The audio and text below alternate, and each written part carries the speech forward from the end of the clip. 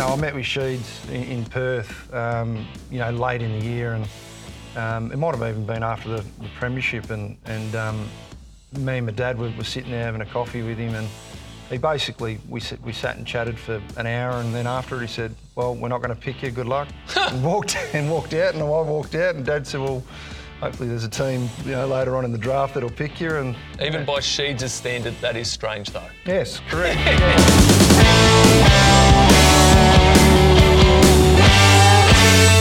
G'day sports fans and welcome to Quinny's Cult Heroes thanks to the Ladbrokes Listen Network. Our very special guest today, a man that dominated the footy field 117 times for both the Bombers and the Dockers. A warm welcome to Kepler Bradley. How are you, mate? I'm very well, thank you. And I think it's safe to say if I was betting live on your career post-footy on what you'd be doing next, I probably would have lost a bit of coin because I've spoken to some of your ex-teammates, and to say they're a little surprised you're still involved with the game would be an understatement. Yeah, when I was sort of playing footy, I didn't picture myself being involved in footy after I'd finished, but yeah, 7 years later I'm still involved in footy and enjoying it. Now, for most footy fans, we know what you did as an AFL player. Walk us through the journey post-footy.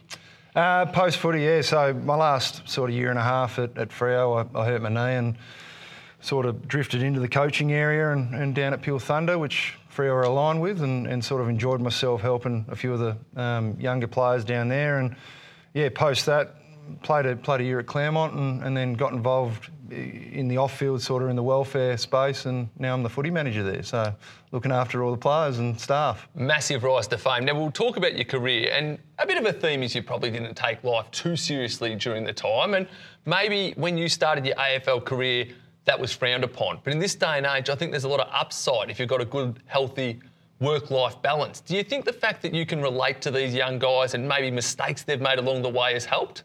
Yeah. I mean, when you sign nine contracts in 11 years, living life on the edge and sort of in and out of the team, I've got quite a bit of experience to sort of share with the youngsters coming up and, with the youngsters wanting to get to the next level. So, try and impart a bit of my experiences that I've had over the journey on them and try and make them as the best they can, the best sort of best they can be and sort of reach the levels that they want to reach. Now, what about as a young bloke? What were you like, both as a footballer and as a boy? I tried hard on and off the field. I look back and, I loved a beer and I love training hard and I love my mates and I love my teammates, and sort of that was my theme, is sort of on the training track, try your guts out. In games, obviously try your guts out, and then off the field, I probably tried my guts out as well. So, yeah, it was, I enjoyed myself both on and off the field. And as a young boy playing footy, what age did you start? And were you good from day dot, or did you sort of progress as you got older? I sort of started in year two. I think they called it free ball back then, which is the Oz kick these days. But sort of, played at an early age and really enjoyed it. I don't think I was that good because I never made sort of any development squads sort of coming through until sort of I was 16, and then I don't know, it must have clicked. I was just like a baby giraffe that kept falling over and slipping over, and no one knew where to put me, what position. I sort of played on the wing in the midfield when I was 17, 18, and then found myself playing on Richo and Jonathan Brown and Barry Hall and those sorts of guys at centre half back who taught me a few lessons. So it went pretty quickly though for you, from not really thinking about footy to at under 16 in the rep squad, and then a year and a half later you're playing in the Waffle and going on to win a Lark medal. So you came on pretty quickly. Yeah, I mean, those 2 years, it all sort of clicked, I suppose. I mean, I think I had a bit of a growth spurt, and then I just sort of started to find my feet, those 2 years sort of catapulted me into being drafted. At the age of 15 or 16, I never thought that'd be possible. All I wanted to do was play for West Perth back in the day, which was the club I was zoned to. And, it so happened I played a couple of OK games in the State 18s and got a Lark medal, which Adam Quinny, probably stiff. I played with Coons and he tore us a new arsehole. So, and he tore the comp to shreds, and he was always going to be the number one pick. But I managed to pip him in the Lark medal. But it sort of, snowballed pretty quickly for me. So that was 2003. You played 5 games for West Perth, including a premiership, and you had that magnificent carnival where you won the Lark medal. So did it almost change overnight, thinking, I love my footy, I want to play for West Perth, to hang on a sec, all of a sudden I'm now a top draft prospect? It never really hit me, to be honest. I must have had my head in the sand, and there probably wasn't that much social media around it. And I was just a kid that wanted to, play well and play well for West Perth, and then I was lucky enough to play in the league premiership as well. And then it wasn't until after that game where it sort of people were telling me I was going to get drafted, and then it eventually happened in November. But I sort of had my head in the sand, and I just went along. I was a sheet metal worker and went to West Perth training and didn't think much of it. And then all of a sudden, I'm flying over to Melbourne and I'm with Essendon. So it was, it happened pretty quick. What teams did you meet in the lead up to the draft? Most of them, yeah. It was funny because, I met with Sheeds in Perth, late in the year, and it might have even been after the premiership. And me and my dad were sitting there having a coffee with him, and he basically, we sat and chatted for an hour, and then after it he said, well, we're not going to pick you, good luck. and walked out, and I walked out, and Dad said, well, hopefully there's a team, later on in the draft that'll pick you. And that was the last I actually heard of Essendon, and then obviously on the night, or on the morning, it was 6 a.m. or whatever it was back then, but managed to pick me up. So it was sort of weird how they sort of work, the AFL clubs, and I don't think it's changed too much for guys that get drafted these days. I think they still play those sorts of games. But even by Sheeds' standard, that is strange, though. Yes, correct. Yeah, no. Now, going into that draft, Fremantle had pick 10, West Coast had pick 11. Did you have any idea where you'd be drafted, and were you hoping that you'd slide to that 10-11 spot? Yeah, I was desperate to stay home. The only time I moved away from home was the state 18s carnival. So, and that was for a week. You played 3 days in a week back then. There was no, managing players through games or anything. They just tossed us into 3 games in a week. And I was a bit nervous about moving away from home and then living away from, mum and dad and school friends and that sort of thing. And to be honest with you, I probably struggled with it while I was over in Melbourne. As I said, I love me footy, and it's a massive part of what I do, but also I love the app, away from the footy club. And I felt over there it was just footy, and I didn't get any of that relaxation time. So, and it wasn't until I got to Freo that sort of, became a bit normal to me. So I probably was hoping to be, stay in one of the 2 Perth teams, but wasn't to be. Yeah, so you go pick 6 to Essendon. Now, the Bombers, they've come off the back of that magnificent little era. It's probably like rocking up to a house party at about 1 a.m. It's still good, but the best is in the rearview mirror. Yeah, it was. I mean, the players, to this day, I remember walking in and seeing Hurdy in the weights room and Scotty Lucas, and then, you go and sit next to your locker and you got Matthew Lloyd next to you, and I remember my head just spinning going, a month or 2 ago I was watching these guys on TV, sort of admiring them and going, wow, it would be awesome to sort of sit next to them, and then I was living it. So it's it was sort of an ageing list, and sort of, when I was there we didn't win a lot of games, but obviously the how big the club was, and obviously Sheeds was there, and everyone's known what he's done for the footy club and for footy in general. So to go to that footy club and then rub shoulders with a few of the absolute greats was phenomenal. So what was it like? What was James Hird like initially?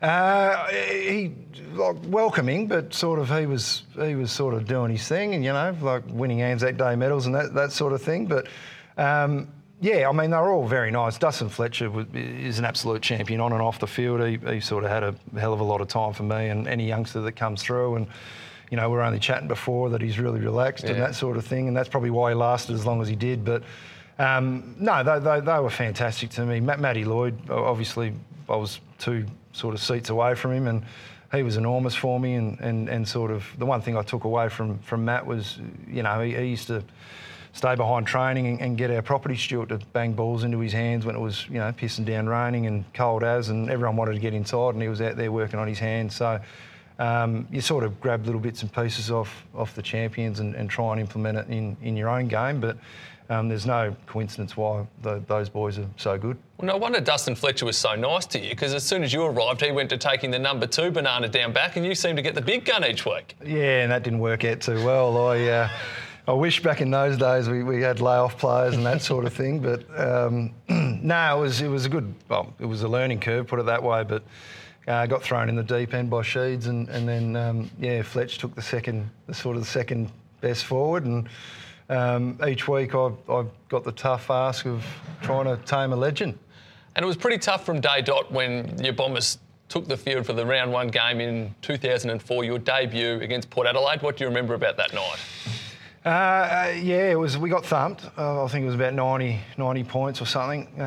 I only had sort of 5 or 6 possessions, I think, but Josh Carr punched me in the guts. I just remember that's the hardest hit I've ever had, and sort of hit the deck and didn't want to whinge and bitch too much. I wanted to get up and show that it didn't hurt, but he legitimately cracked me in the guts. But I remember when I got hit there going, wow, welcome to AFL footy. So sort of got up and did me bit and played on tread row for a little bit towards the back end of that game. But obviously, I was reasonably tall and reasonably gangly and skinny. So I probably played before I should have, but it was, the experience was sensational in front of a packed Port Adelaide crowd. Now, they're pretty feral, those Port supporters, at the best of times, but at Footy Park they found an extra gear, especially beating a team who had dominated in recent years. Can you remember the crowd specifically and things you could hear that you maybe were a little bit jolted by? Yeah, well, I just remember how loud it was. Yep. Obviously, you come out of a waffle system and there's sort of, 2,000 or 3,000 people watching you, and then you go to South Australia and play, and there's 40 or 50 screaming fans, and probably 95% of them are Port Adelaide supporters. So just still to this day I remember the roar of the crowd, and sort of every time we got it they weren't too happy with it, and every time they got it it was exciting. So just really intimidating for an 18-year-old. What was Sheeds like, especially after a loss?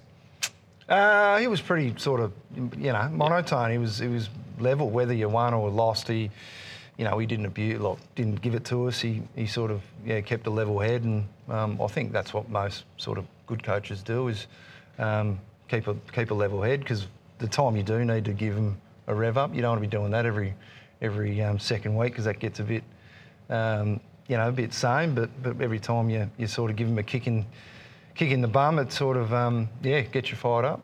Now, you said at the top you had a few struggles relocating to Melbourne. What made it challenging?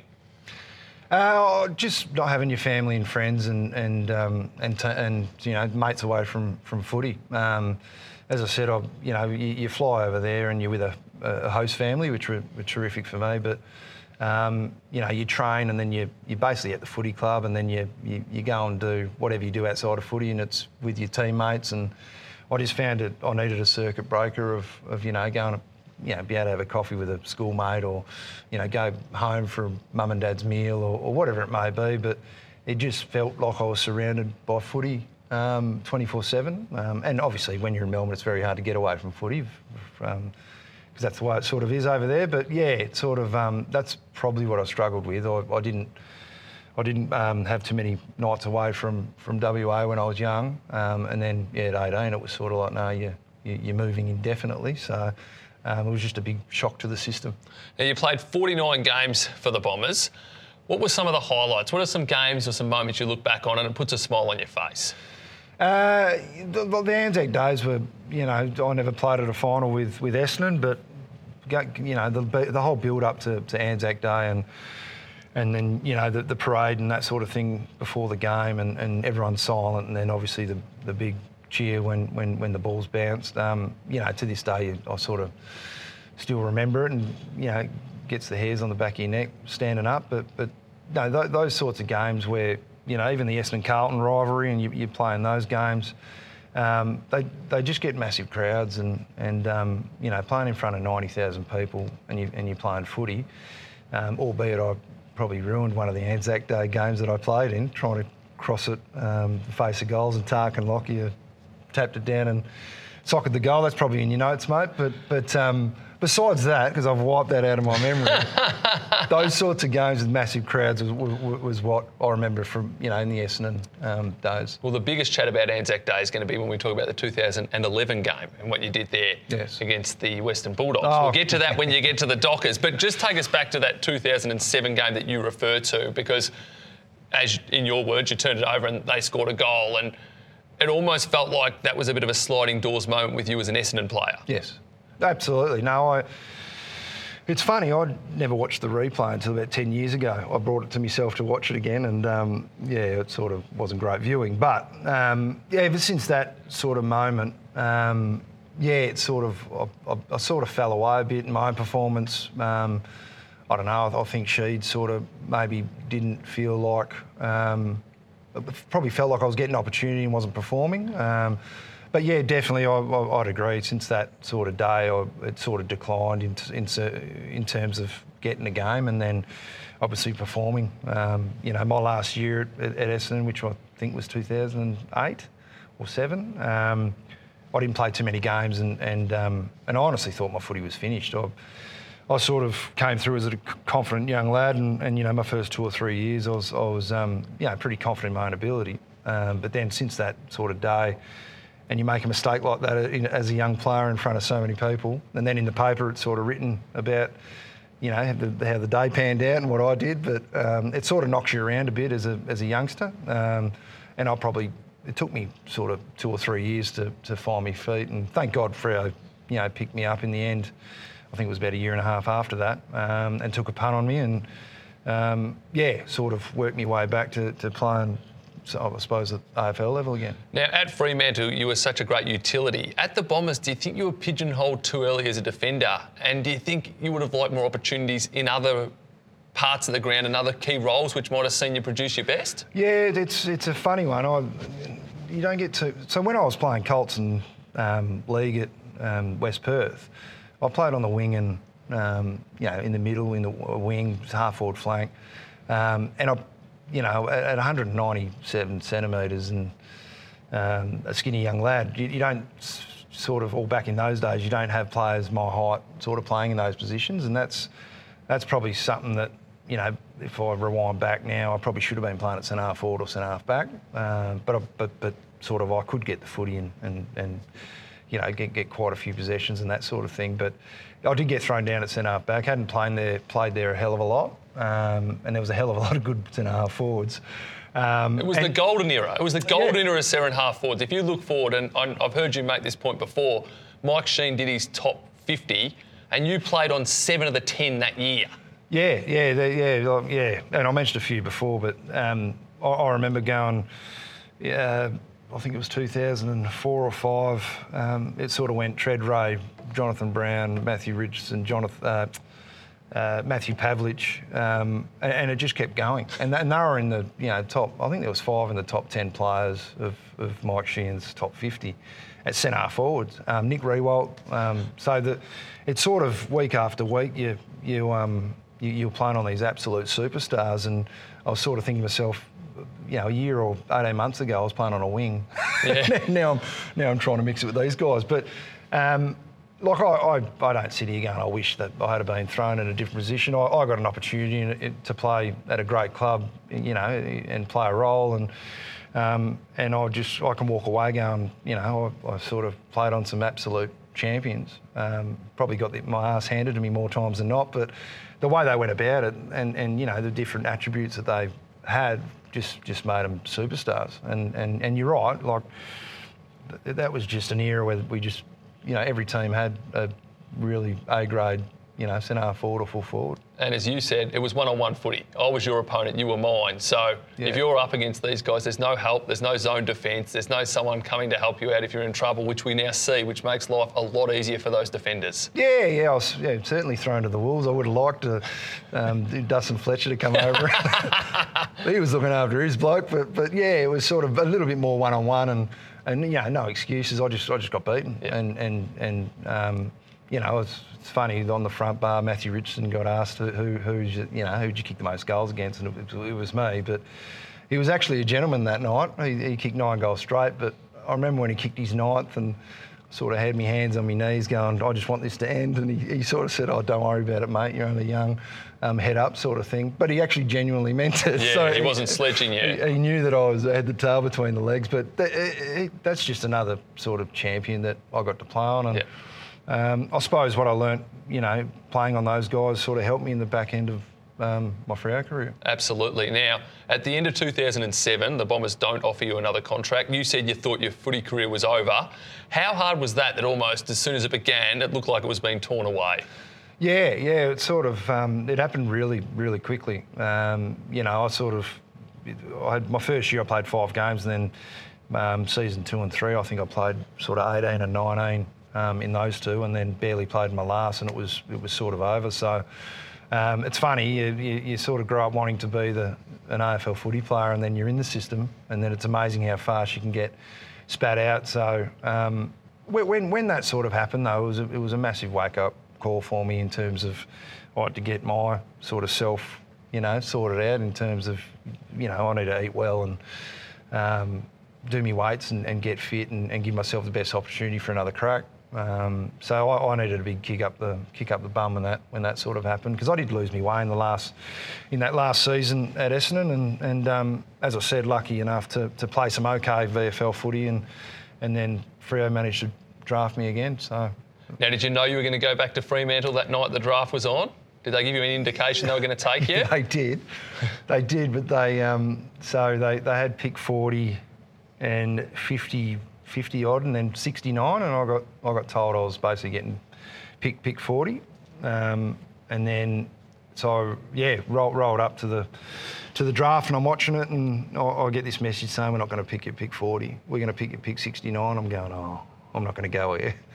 But then I managed to go pick 69, and I think they picked Chris May and Mark Johnson, who I played footy with, and then their last pick 69, I managed to scrape in, and I was the last pick that draft, and managed to get to Freo. So you were drafted twice. How different was the experience going pick 6 initially, then pick 69, but back to Freo? It was good, a little bit embarrassing, because you go with pick 6 and then you lose 63 spots.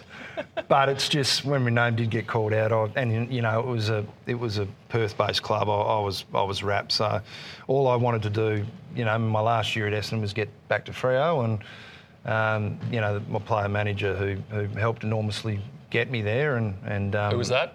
Colin Young. Yep.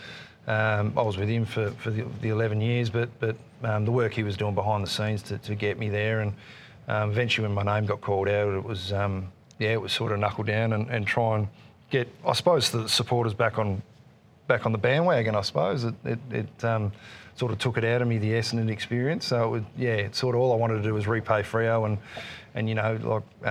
get the supporters back on my side. Now, looking back at your first game for Fremantle, you could make a case it was probably the second best game you ever played at AFL level. 21 disposals, a goal, one of the best players on the field. How satisfying was that?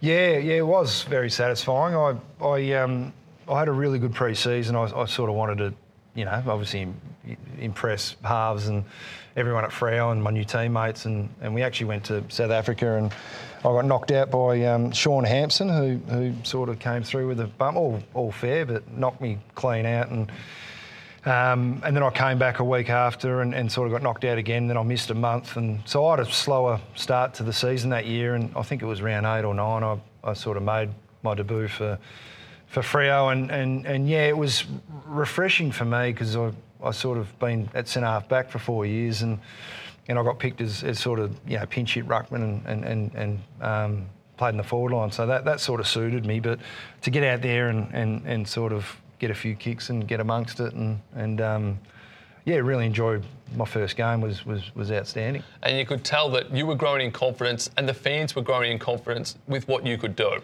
Yeah, well, as I said, I reckon when I got to Freo as a 22-year-old, I reckon I was. There's probably a few fans that were disappointed and sort of asking Freo, what are you doing picking this bloke up? So I sort of felt that and wanted to change what people thought of me, sort of, my teammates and supporters and everything. So, as I said, I've sort of spent a bit of time trying to change everyone's, mindset and attitude towards the way I play footy, and trying to get everyone sort of barracking for me, not sort of booing me. So, it was good to sort of contribute, I suppose, and win a few fans over. You certainly did that. One thing that I couldn't believe when I read on your career, though, is that you played 11 years in the system. Your first contract was 3 years. Then every other year was a year-to-year contract. So you were basically playing for your career each and every time you stepped out on the field. Correct.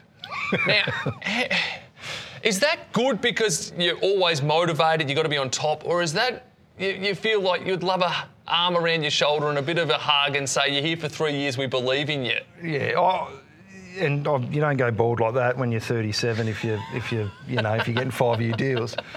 But I was sort of played better footy on the edge. I don't think it was by design, though, that I'd get one-year contracts, because obviously quite stressful. But I sort of knew every time I went on the field it could be my last, and I sort of knew every time I signed a contract it could be my last. So I suppose that's probably, there's a little bit in that in the way I played. I mean, I tried my absolute guts out every time I got a game, and I probably wasn't the greatest kick and wasn't the greatest athlete and that sort of thing, but I think I tried bloody hard, and that's what Ross said to me one day, was I tried bloody hard. So I reckon that sort of held me in good stead and probably kept me in the game, I suppose, for as long as it was. Tell us about Ross compared to Sheeds. Sheeds was more laid back and had a lot of great players that sort of was able to do not what they wanted to do, but he let their sort of attributes shine. And Ross was more of a, you got to stand here, and more strategic coach. In saying that, I think Ross is the best coach I've been involved in. Just real refreshing. His game plan and the way he taught the game plan to all the youngsters and myself was a real eye-opener, and obviously took us to a grand final. But the way he sees the game and the way he sort of reviews it and passes the information on, I found outstanding. He's bloody hard, don't get me wrong, and he'll tell you when you've played a bad game or had a bad moment, but he'll also pat you on the back when you've had a good game and a good moment. So I really appreciated that with Ross. He was super for me. Can you think of a time where he pointed something out you did well, or that he was very impressed with, that you might not have even realised you did? There was a game against Geelong where it was as simple as I was just going back with a flight. There was about 2 minutes to go. We're at Subi Oval, and the ball got kicked up, and I went back with a flight. I didn't mark it or anything, but I just sort of made a contest, and we ended up winning by 5 points. And he sort of, that sort of stuff was what kept you in the game. It wasn't necessarily having 30 and 3, although that would help. But it was sort of that stuff off the ball where you're blocking for your teammate, and you're back with a flight and you're bringing the ball to ground and you're playing your role. That was sort of when you knew you were going to get a game. If you came off the ground and you knew you had a shocker, both playing your role and not getting the ball, you knew you were in trouble. But if you sort of had a shocker and didn't have a lot of the footy, but you played your role, you sort of knew you were going to play the week after. So he was, it was pretty cut and dry. You knew where you stood, and when you came off the ground, win, lose or draw, I sort of knew, right, I'm not going to play next week. Yeah, okay. Which, whether it's a good thing or bad thing, but that's sort of the way that he was coaching at the time. The flip side, can you think of a time where you did or didn't do something that sort of got him upset? Yeah, I had a day where we played GWS, and I'd kicked 4 or 5 points in a row, and the crowd was sort of, aware of it. So every time I went near the ball, they were going berserk, and we were winning by a lot. And it was about 5 minutes to go in the game, and I got told to come off, and the ball was sort of getting transferred on the wing and coming down to the forward line, and I sort of thought it might be a bit of kept time here, and I might be able to take a mark. Anyway, the ball got kicked in, and I managed to take a mark. And Matt de Boer was actually in the goal square by himself, but I thought, no, I won't do that. I've kicked 5 points. I'm gonna go back and snag this one. Anyway, I snagged the goal, and the crowd sort of erupted because they'd been on me back all day, and I sort of said, I've had a shocker in front of goal, and came off the ground and got handed the phone. I thought, this is going to be pretty good. So I've sort of answered it, and why didn't you come off the ground, mate? I said, the ball was getting transferred and coming. No. Why didn't you come off the ground, mate? You need to come off the ground when I tell you to come off the ground. The crowd doesn't pick the team. You got it? And slammed the phone down, and I thought, I'm not going to play next week. But I ended up playing the following week. But just stuff like that where, that was a bit selfish by me, not coming off the ground and that sort of thing. But it's sort of, he's very sort of, when you're coming off the ground, you need to come off the ground. There's no kept time. So get off the ground. I think we need a bit more Kep time. We need to make a YouTube highlight of Kep time, and we'll have plenty of them in what I was about to ask you about. Because when I said I was going to mention Anzac Day, your face dropped. You thought I was going to talk about 2007. No, not here, not on this show. We're talking 2011. 4 goals, 3 Brownlow votes, and you led the Dockers to an amazing come-from-behind victory over the Western Bulldogs in what a lot of people who were at that ground said they're the loudest they've ever heard a Dockers crowd. Yeah, it was Friday night, I believe it is. Yeah, I did go okay that game. It's no room for modesty here. Yeah, no, and if you look at all my goals, they're not power forward, big, strong, contested marks. It's more sort of I made it harder than it needed to be and managed to snag a few goals. But yeah, I mean, we were going okay at the time, and it was really good for my point of view to contribute on a day like that. And you know, even being Anzac, you know, a few years earlier, I probably didn't have the greatest moment, but then to be able to kick forward and help out in the ruck and get a few possessions, it was good to contribute on a day like that. Was that your favourite ever game of AFL footy looking back?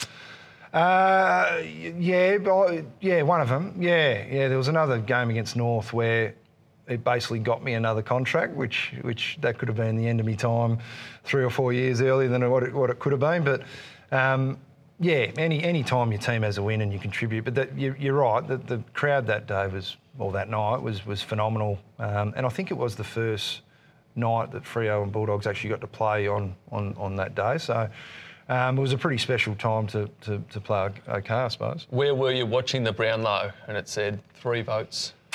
I don't know if I was, but... you might have had a couple of jars in somewhere. Yeah. Obviously, it didn't make that much of an impression on you. You're probably overseas or something. No, well, I'm not much of a traveller. I'll probably run on the golf course or something like that. But, yeah, didn't get too many Brownlow votes, but managed to snag a few that night. Now, we've pumped you up. I want to hear about a time when you got yourself in a bit of strife, potentially when the training wasn't where it was supposed to be and you found yourself doing some solo training.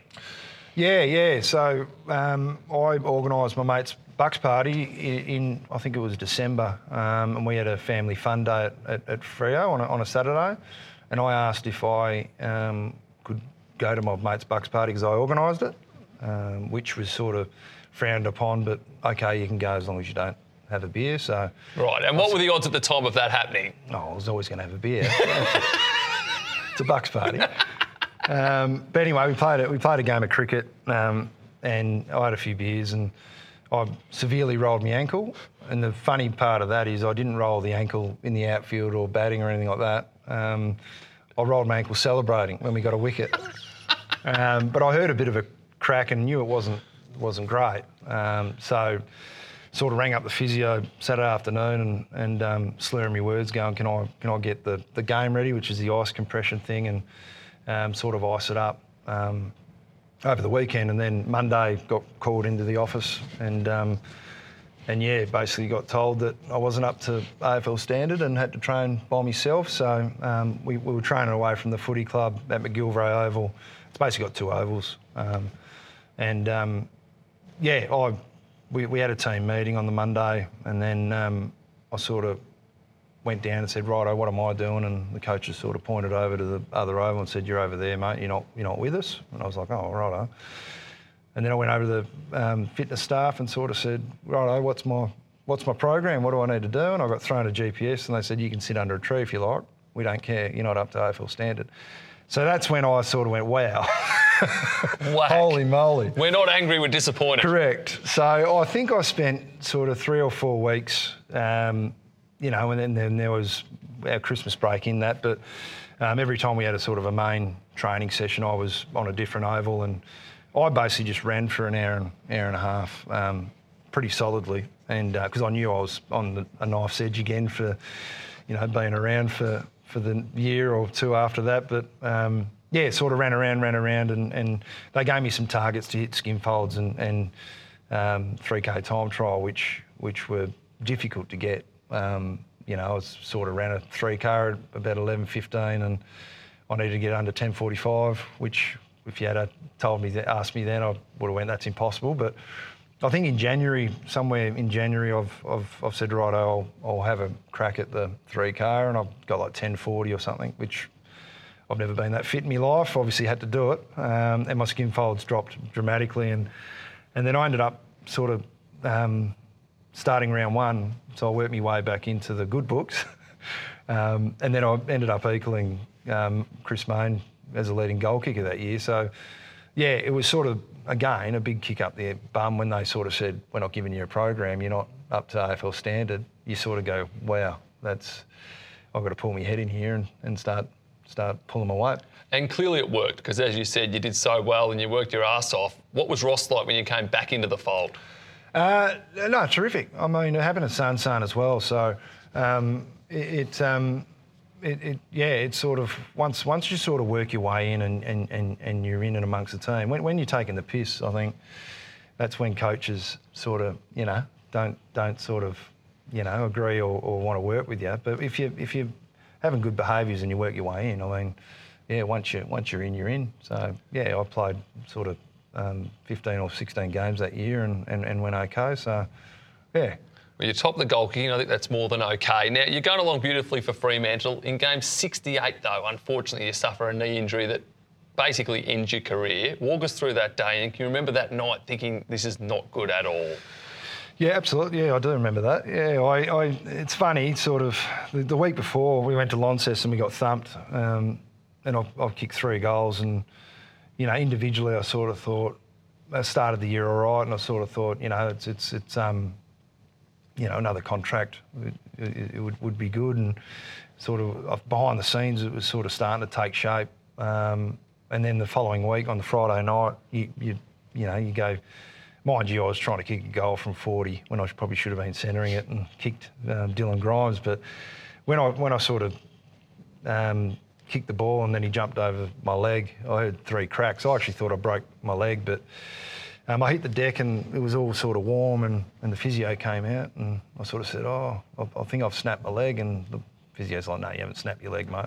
It's your knee. So when he said that, I sort of just thought, that's not ideal for a bloke in my position who doesn't have a contract, and that's exactly what I was thinking on the ground at Subi Oval was, what am I going to do now? How am I going to, get another contract? And the pain and that wasn't, but I was getting upset about that and sort of got off the ground. But again, this is sort of what Ross Lyon does. During the second quarter, I've just come off the ground. I reckon he knew what I was feeling and sort of walked down to the bench and said, how are you? And I think I sort of said, look, my knee's no good. And he said, don't worry about it, you'll be with us next year. And then walked back up and then I sort of thought, wow, that's pretty impressive for a coach to do that. And then, at the end of the year, I had to wait and do rehab and do it the right way. But yeah, I managed to sign another contract. I didn't end up playing. I had hamstring issues after that. But yeah, for a coach to sort of come down to me that, I was fighting for my footy life every game, every year, and for him to come and say that early on, he obviously knew what I was feeling, and yeah, I can't thank him enough. No, it's pretty awesome, isn't it? It's almost like all your hard work was rewarded with that extra year as well. I'm not saying your footy didn't deserve it, but the fact that you didn't play validates what a great gesture that was. Absolutely. Yeah, he didn't have to do that. He could have just sat in the box and kept coaching, that probably majority of other coaches would have done, but he obviously, for whatever reason, sort of knew what I was feeling and came down and sort of said what he did. And, when he said that, and I did my rehab to the best I could, and I honestly wanted to play the following year just to repay him back for getting me on the list again. But I just couldn't, for whatever reason, get my hamstring right, and my knee wasn't perfect, and it's still not to this day. But sort of those are the things where, you hear a lot about Ross being hard and all those sorts of things. But I think people need to hear more stories about those things that, you do the right thing, you do the hard yards, and, he does have a soft spot and he will look after you. So, yeah, I can't thank him enough. Now, the Fremantle Dockers, that was their most successful year in club history, 2013. They went on to make the grand final while you were sidelined with that knee injury. Was it mixed emotions watching the Dockers do so brilliantly but not being able to participate? Yeah, I mean, you always want to be playing, but I was just wrapped for guys that I've built strong relationships with, like Hayden Ballantyne, Aaron Sandlands, guys like that have been at the footy club for a while, and you just want to see the boys, get reward for it. So, it was sort of, for me, not being able to play in it, I was sort of spewing about that, but you want the boys to win and give it a red-hot crack. But it wasn't to be on that day, but the boys gave it a good shake, but would have been good to be a part of. How were you on game day, grand final day, watching the Dockers? Admittedly, blow a lot of chances, and I reckon you could have been pretty handy up for it that day too. Yeah, it was funny. Like Hawthorn sort of ran out. I was sitting in the grandstand and Hawthorn sort of ran out, and it was almost like you could see that they'd been there and done that, and yep. They just ran through the banner and did their thing, and then our boys ran out and their sort of heads are sort of looking around at the crowd and that, and I was sort of like, I don't know about where our mindset's at, but at the start we got our fair share of chances. We just couldn't kick straight, and then Hawthorn got on top of us there for a while, but then we wrestled it back, and probably 10 minutes to go in the game, it could have gone either way, but it was sort of a few probably early chances that if we had nailed an early goal, it might have been a different story, but all in all, it was a good game. It's just Freo got to get there again, don't they? They do indeed, and I'm not sure when that will be, but it'll be massive for the club when they do get there. You had a lot of success at Fremantle. You had a lot of success overall as a sportsman. A little quirky one, 2005, you played for the Aussies in the international rules. Tell us about how that came about and what were some of the positives off the field with that? Yeah, well, certainly didn't get picked in the team to start. I had an okay year. Sheeds was the coach, but I was just in Perth and they played over here their first game, and Matthew Lloyd actually pulled out with an injury or whatever happened, and then Sheeds rang me one day and sort of said, "Oh, what are you up to?" And I said, "Oh, not a lot, just in Perth." And he said, "Oh, do you want to play against Ireland this week?" And I was like, "What do you mean?" And he goes, "Oh, we got a training camp down in Bunbury if you want to come for a scratch match, and if you go okay, I'll play a Friday night against the Irish." So I was like, "Well, bloody oath, I'll be down there in a heartbeat." So we went down there at a training session. We played I suppose an intra-club game and went okay, and then got to play Friday night in front of the Subi home crowd, and we smashed them that day. It was the biggest win we ever had over them. But I don't know of late if that's still the record, but we certainly beat them by a lot. But just to be thrown into that in the deep end and then getting a game and it was phenomenal. How'd you go with the round ball? I actually kicked it okay. Yeah. Yeah, you can't float a round ball, so I was actually nailing it. But obviously, kicking it around your body when you're going for goals and stuff like that was, within 3 or 4 days I had to adapt to that. But a lot of fun. I mean, they the Irish play with that much speed, and it's non-stop. That's probably the one thing I walked away going, that game is flat out. Yeah. It was good fun. We managed to have a really good win.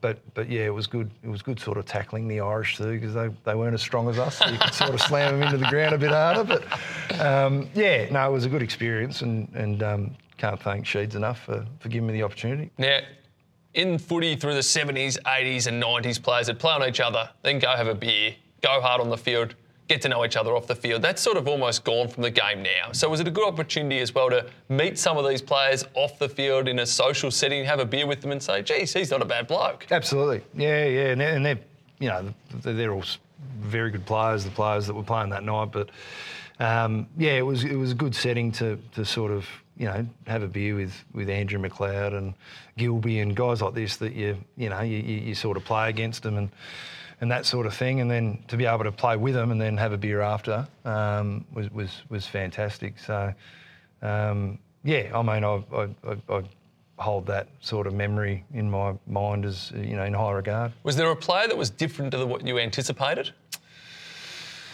It's probably Chris Johnson. That's the second game he sort of went berserk and knocked a few Irish around at Telstra Dome back in the day. That's what they called it. But I sort of knew he was a tough, hard player. But that night, for whatever reason, he exploded, which I still remember to this day. They must have really got under his skin. But No, that was probably the one thing that stood out for me was like going, holy moly, even I was scared and I was on his team. So, yeah. Don't upset him. Now, you were great on the footy field, but I reckon you were even better come Mad Monday. Was that where you did your best work? I was solid Mad Monday, yeah. I mean, I wouldn't have signed, 10 one-year deals if it was based off Mad Mondays. I really enjoyed having a beer, when I was playing footy, and really enjoyed the off-season. But yeah, just, when the season's finished and you get to relax with the boys for a few days and have a few beers and have a bit of fun. You try and bring the fun into it when you can, and obviously that's a few days where you can have a bit of fun with your teammates. So, I was certainly pushing players to have a beer with me. And it also brought out the most creative side in you too. Walk us through the time when a bouncer potentially thought you'd had enough on this Mad Monday, but you thought that wasn't the case.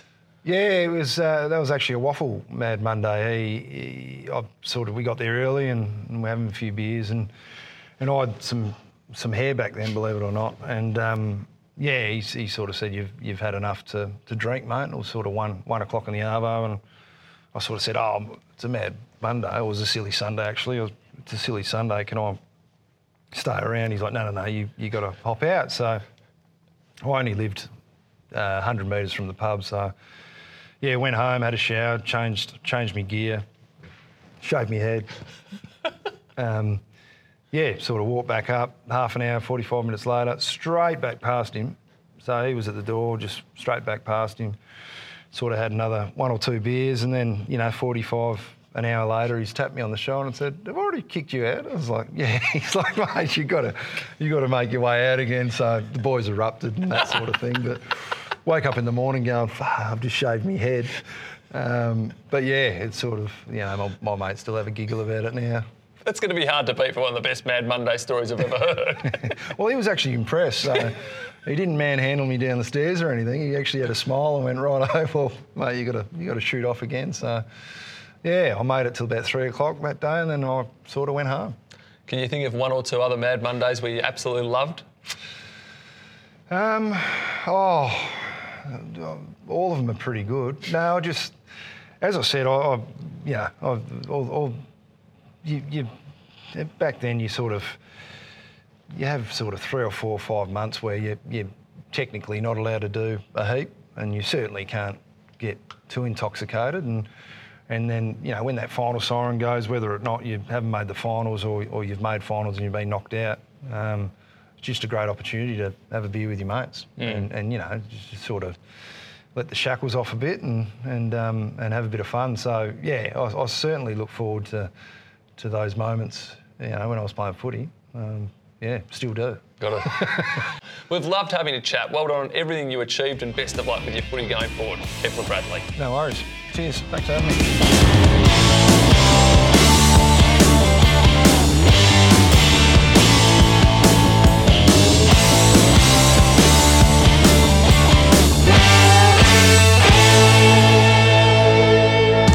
Hey lads, a guy in the community reckons we take the overs. Do we trust him?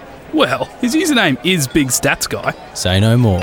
Connect with a community of like-minded punters, only in Ladbrokes communities. T's and C's apply and available on website. What are you really gambling with?